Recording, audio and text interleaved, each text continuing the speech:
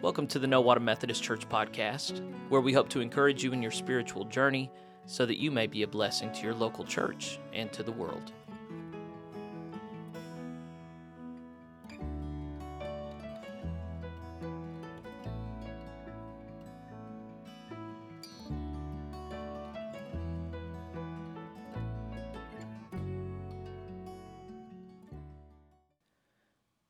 Hey friends, this is our second worship service that we're putting on the podcast. We've already put up one worship service and then a special segment on establishing a will and a trust that Sarah Beth and I did that I think is really good. So if you haven't already, check that one out. That's episode 2. But this worship service last Sunday dealt with the story of Esther, and in particular what it means to follow God, in our case, Christ Jesus and the Father and the Holy Spirit, in a context of persecution where maybe there's power structures that's aligned against us. There's a great cost to be paid for following the Lord publicly. So we talk about that and apply it to modern geopolitics, I guess, talking about Afghani Christians and the persecution of the church in different geographic regions. We talk about, the Psalm deals with some of the similar themes. And then the James reading talks about the power of prayer and the power of a righteous person praying. And then with the gospel reading, it's an exhortation to pursue holiness and righteousness in light of the previous readings, but also knowing that there is a punishment for those who choose to engage in idolatry and worship of the world and fear of the world. So I think it's a good, well-rounded time in the Word. So I hope you do too. I hope it's a blessing to you. I hope you come away feeling encouraged, but also just more clear about the purpose of our lives lived in the light of Christ. So God bless you as you tend upon these readings. Now, I don't know why, but the Revised Common Lectionary has us hopping to Esther for 1 week. We're going to hear from we're going to do the whole chapter 7, and then skip ahead to chapter 9 when it explains where the holiday of Purim came from. Esther is a small book in the Old Testament. Esther and Ruth are kind of anomalous. They report on individual women at different points in history. Ruth is impoverished, just a peasant lady. Esther is not. The lead up to today's reading is Esther is a noble woman. She and all the Jews are in the dispersion. The Israelites have been invaded. The Judeans have been invaded and put out into thrown across the world, but they find themselves in the midst of the Persian Empire. King Xerxes is in power, and he has a wife that doesn't treat him good. She disrespects him publicly at the beginning of the book, and he says, I'm done with this wife. We're going to have a beauty contest, and I'm going to pick a new wife. And so Esther wins, and she's a Jew, but nobody knows it.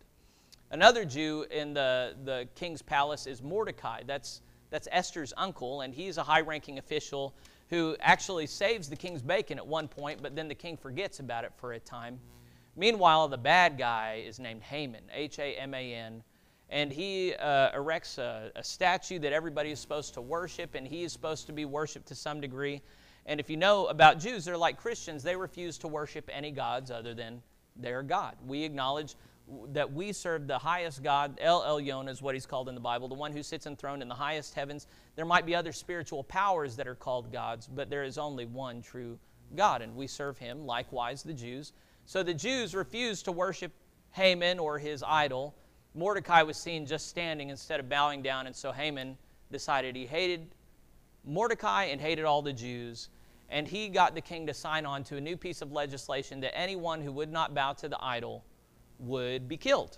And so this was not the first pogrom, it was far from the last. I could preach on it today, but I've talked about it somewhat recently. I need to say again, I'm very concerned about the rise of anti-Semitism around the world, but especially in the West, formerly Christian West. You're seeing a huge turn against Jews, a lot of anti-Semitism, some even spoken on the floor of our House and Senate this last week. I'm very concerned about the rise of anti-Semitism. Anywhere you've seen Jews live, they live differently than the people around them, and the people around them have always hated them for it.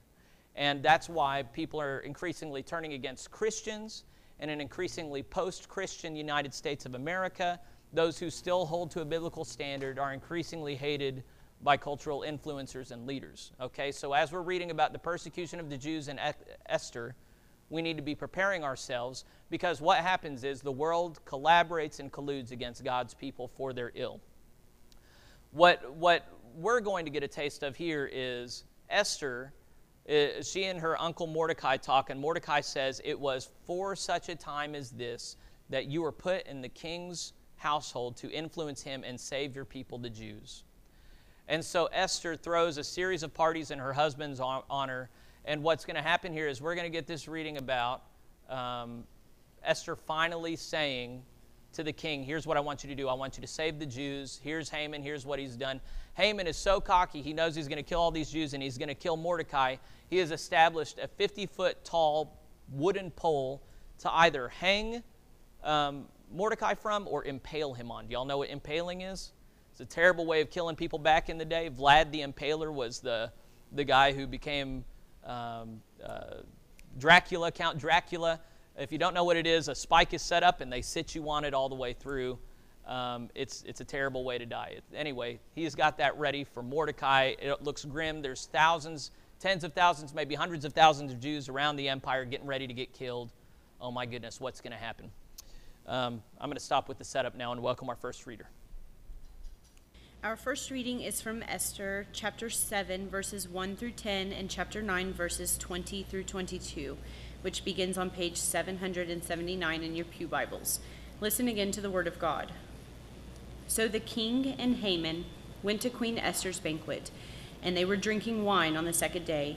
The king again asked, Queen Esther, what is your petition? It will be given you. What is your request? Even up to half the kingdom, it will be granted.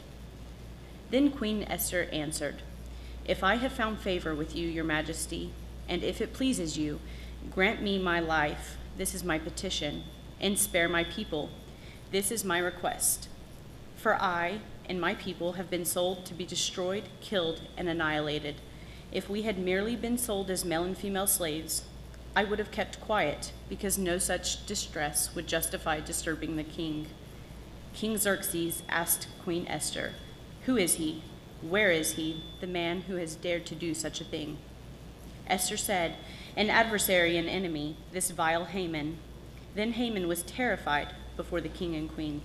The king got up in a rage, left his wine, and went out into the palace garden. But Haman, realizing that the king had already decided his fate, stayed behind to beg Queen Esther for his life. Just as the king returned from the palace garden to the banquet hall, Haman was falling on the couch where Esther was reclining. The king exclaimed, Will he even molest the queen while she is with me in the house? As soon as the word left the king's mouth, they covered Haman's face. Then Harbona, one of the eunuchs attending the king, said, A pole reaching to a height of 50 cubits stands by Haman's house. He had it set up for Mordecai, who spoke up to help the king. The king said, Impale him on it. So they impaled Haman on the pole that he had set up for Mordecai. Then the king's fury subsided. Mordecai recorded these events, and he sent letters to all the Jews throughout the provinces of King Xerxes, near and far, to have them celebrate annually the 14th and 15th days of the month of Adar, as the time when the Jews got relief from their enemies, and as the month when their sorrow was turned into joy and their mourning into a day of celebration. He wrote them to observe the days as days of feasting and joy, and giving presents of food to one another and gifts to the poor. The word of the Lord. So the key thing at question here is God's provision for his people. Will God protect and care for his people? And Christians have to say emphatically yes. But Christians have a different history with God than Jews. And I understand different preachers don't always preach this, but it seems clear throughout the Old Testament, when the Jews are faithful to God, God is faithful to them. When they turn away from him, God lets them suffer. Now, to a degree, that's true of Christians, but Jesus himself suffered. Did Jesus turn away from the Father? Never. Peter, Paul, James, John, well, maybe not John. Well, even John. All of them suffered for the name of Christ. The first few centuries of Christianity, it was an illegal religion. It was hated by the world. Thousands and thousands of Christians were publicly mutilated and murdered for their belief in Christ Jesus. God did not protect them from getting killed. He did not make them militarily successful. One of the things that makes Christians different from Jews, I believe, as you look at the historical record, is when Christians are faithful, God protects them spiritually, but not necessarily physically in our bodies. And I think one of the things that we have to come to terms with is God will let us suffer this side of heaven. One day we will enter into eternal bliss and there will be no more sorrow, no more suffering, no more sin. But right now we live in an age and a time where bad things happen. There are two kinds of Christians. Some look at Christians in Afghanistan. If you don't know what happened in Afghanistan, we pulled out our military forces. Taliban took over. Taliban is far extremist Islamist, not fan of Christians. We know for a fact that they're going door to door and killing Christians. They have been for weeks. They're eradicating the church throughout all of Afghanistan. If you believe that God protects physically those whom He loves, then you're in the position of saying that all the Afghan Christians that are getting killed right now didn't really love the Lord. I'm not willing to say that, especially when they're willing to die for their faith. When you look at the historical record, Afghanistan is far from the first and probably far from the last place. I hope it's the last place. I hope, come Lord Jesus, come today.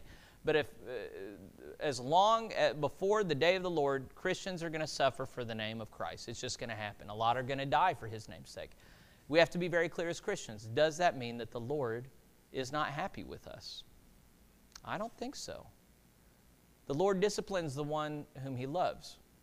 Now, the place where the clear overlap here is, was Esther willing to put her life on the line for the sake of Christ's right, or not Christ, she didn't know Christ, God's righteousness? And the answer is yes. Before this, we didn't get to hear the conversation between her and Mordecai. She says, I'm going against a direct order from the king. If I push him on this, he could have me killed. He already killed his last wife. He could kill me. But Mordecai convinces her that her job is now to serve as an emissary of God to Xerxes. And Xerxes listens. The Jews, the part that we skipped over, the Jews were there's supposed to be this massive pogrom against hundreds of thousands of Jews throughout the region.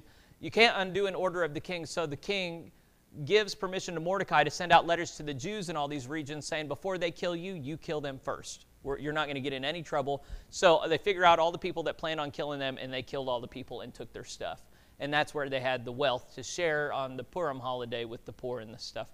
We don't talk about that part because it makes people sound mean. It's just the ancient world, you know. People were killing everybody everywhere.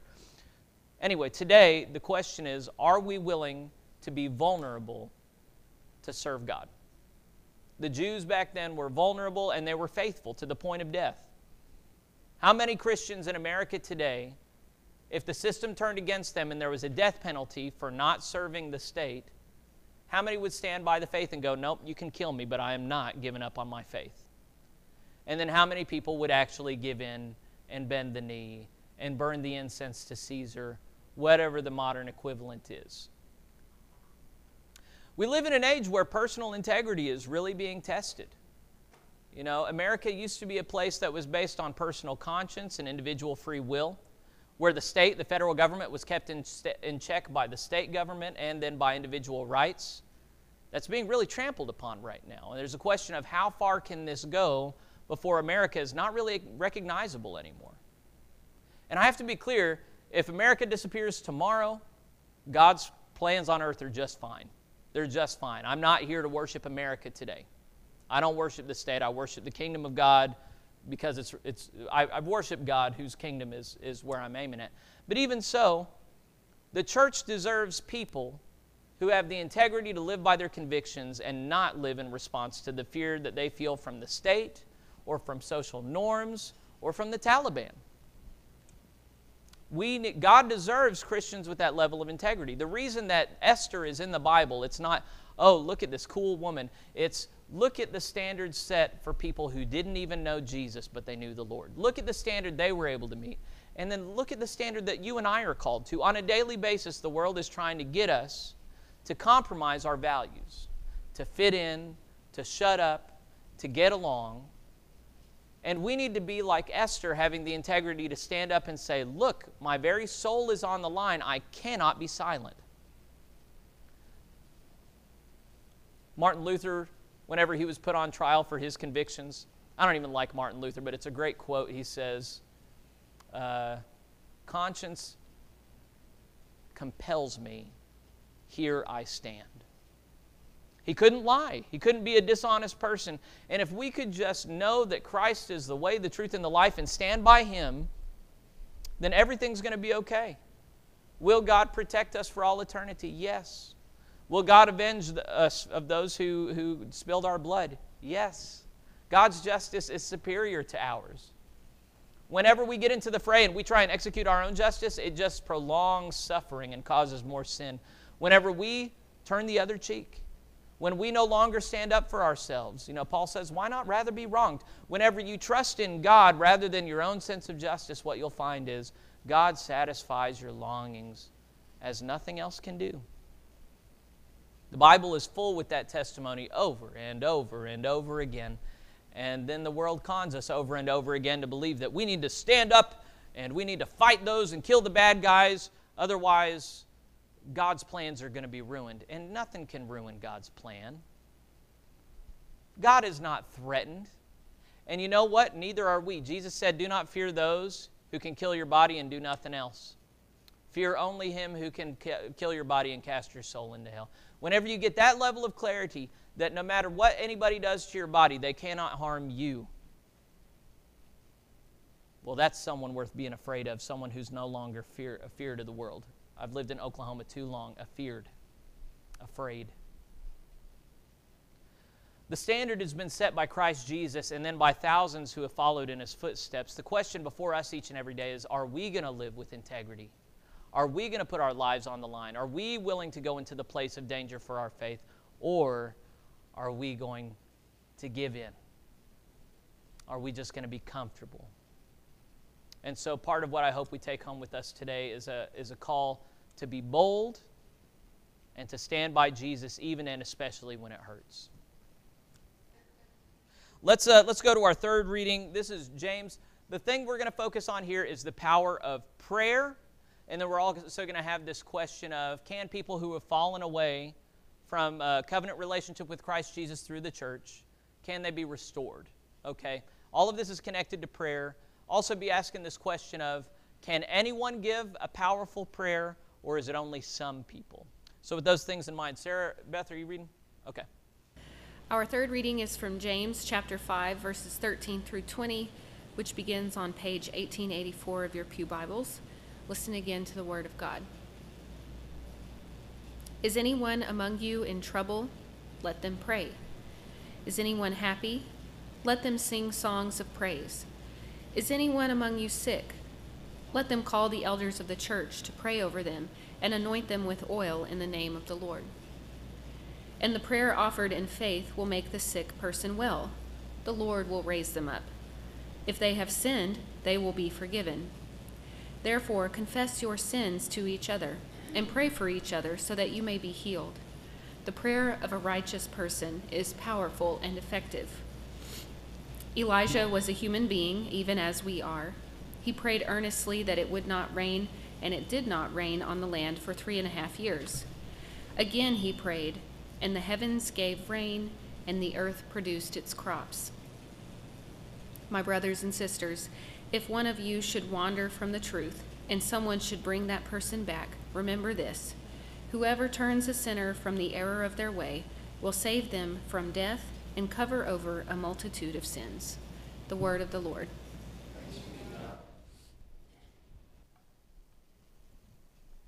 So I just want to focus in, I only want to focus in on one thing and then I want to move along. What kind of person's prayers are powerful and effective according to this reading? The righteous. The prayers of the righteous are powerful and effective. What about the unrighteous? Is there an implication there? It doesn't say it outright, but there definitely is an inference that the prayers of the unrighteous are not powerful or effective.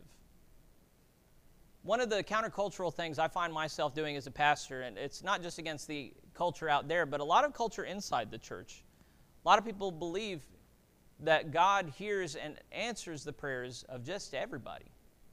You know, I remember when I was in Mormon country, Mormon missionaries would go door to door doing their mission, and then they wouldn't try and seal the deal that day. They would say, just pray about it, and we'll come back next week or next month. And then they would come back, and sometimes people would say, I prayed, and you know what? I think the Lord wants me to know more about the Mormons. Now, anytime, do people in other faiths pray? Not just Mormons, but Hindus, Buddhists, Muslims. They all pray, right? And then when they claim to have an experience of the divine, are they just all lying?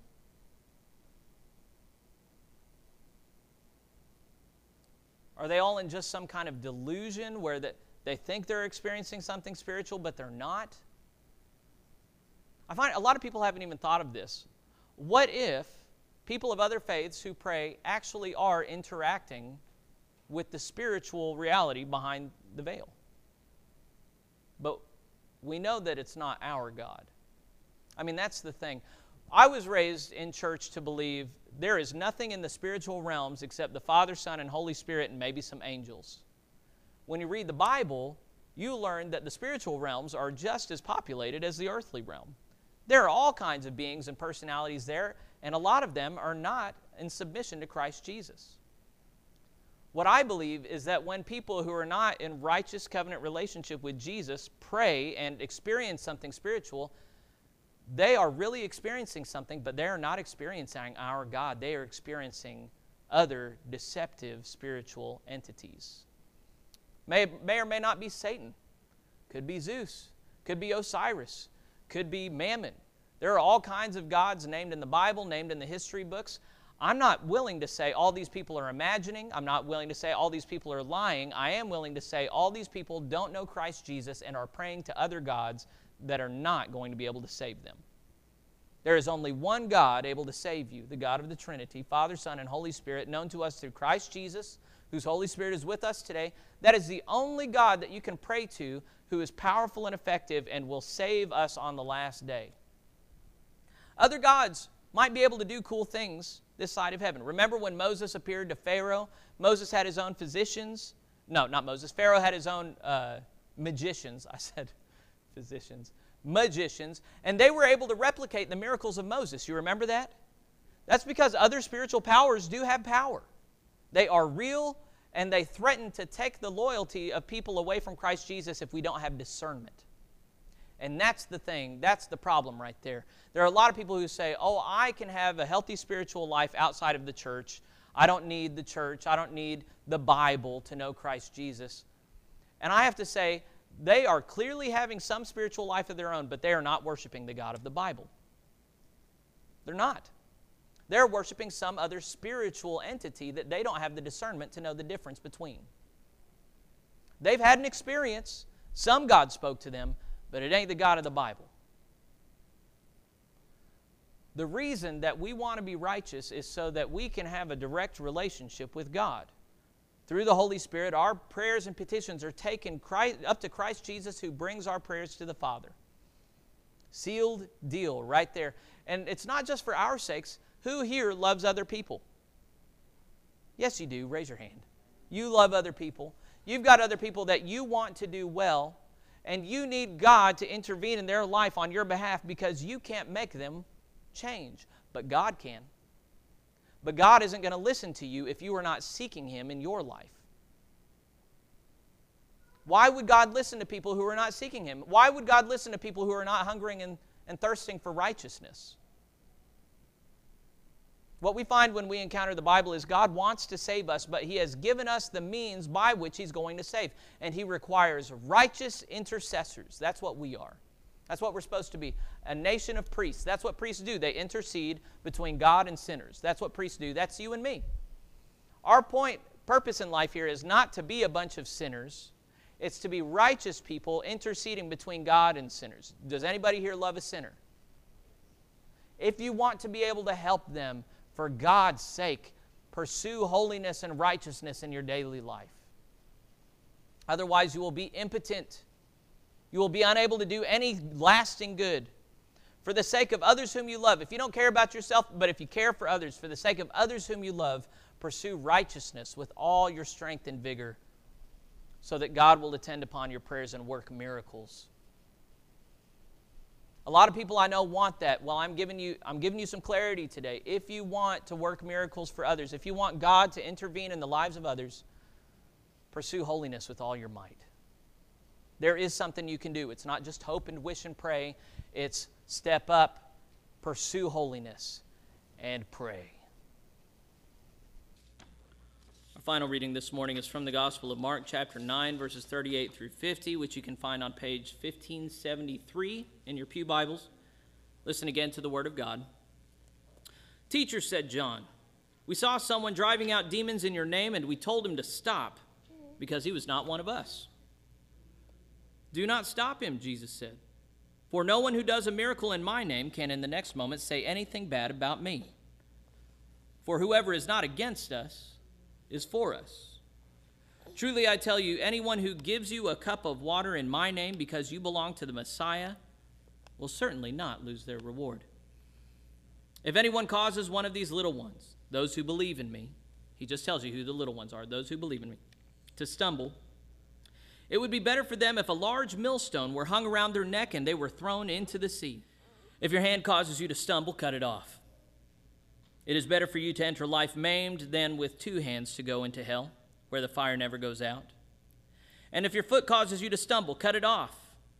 It is better for you to enter life crippled than to have 2 feet and thrown into hell. And if your eye causes you to stumble, pluck it out. It is better for you to enter the kingdom of God with 1 eye than to have 2 eyes and to be thrown into hell, where the worms that eat them do not die, and the fire is not quenched. Everyone will be salted with fire. Salt is good, but if it loses its saltiness, how can you make it salty again? Have salt among yourselves and be at peace with each other." This is the word of the Lord. So as always, we don't have enough time to cover all the stuff we need to cover. I think the first bit's too complicated. I don't think we can do it. It matters that people belong to Jesus. It also matters that Christians are able to discern that not everybody is our enemy. There are some people that our job is just to minister to them, let them see the light of Christ through us, and even if they don't choose to follow, they're not our enemy. They're going to work it out with God. It's not our job to fight them. There might be days coming where we need some allies that are outside of our camp. Jesus says, if they see my power, they're not going to talk bad about me. That's worth thinking about. The part that's scarier is the part dealing with sin, causing us or others to stumble. The metaphor here is that we're walking, that the path of life is something we're walking, and if we stumble, we might fall. He says, if you cause any little one, a person who believes in me, to stumble, it would be better if you just kill yourself, really. It's a terrible thing to cause another believer to stumble and be thinking on all the things that you could possibly do to cause someone to stumble, and don't do those things. For your sake, don't do it. But sometimes you cause yourself to stumble. Sometimes you have part of yourself that gets between you and Jesus. What do you do about that? And Jesus says, cut it off. Cut it off. Self-amputate. Get it out of you. If you continue to be a safe place for that part of you that takes you from Jesus, you're not going to make it. And according to Jesus, is hell real? Yes. Sometimes he talks about it metaphorically, but even whenever he does, it's very clear. He says the worms that eat the people there do not die.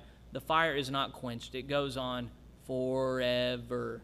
What was it, The Sandlot, where one of the kids just saying, forever, forever. And that's a helpful thing. We have this notion that life sort of matters, that how we live sort of matters. Maybe God will punish us for a little bit in a place like purgatory. That's why the Roman Catholic doctrine of purgatory is there. We can easily imagine God will hurt us a little bit. We cannot imagine that people will eternally suffer for the decisions that they make here and now. We cannot imagine that our lives day to day have that much gravity. But what if they do? There's no way we can wrap our minds around it. Every one of us lives lives that are somewhat mundane day to day. We don't feel the weight of our salvation on our shoulders. I'm quite certain that Jesus wants us to. So I don't think, usually I'm making the case for a lot of different things. Right now, I'm making the case, what if our lives matter more than we think? What if the way we live matters more than we think? What if salvation is real? What if hell is real? What if eternity stretches out before us, and even though we don't understand it, it's still real? What if it's real whether or not I understand it, whether or not I agree to it? What then? Christians are supposed to be the people who, with sober eyes, assess the situation and choose to reverse course. What's that called when you reverse course? Repentance. You're going one way, you choose another. You assess the situation, you go, this ain't working, I'm going to go a different way. That's called repentance. Every day we're called to repent. Every day we're called to pursue righteousness. And every day God is faithful. And he rewards the righteous, he listens to them, and he saves them in the end. Amen?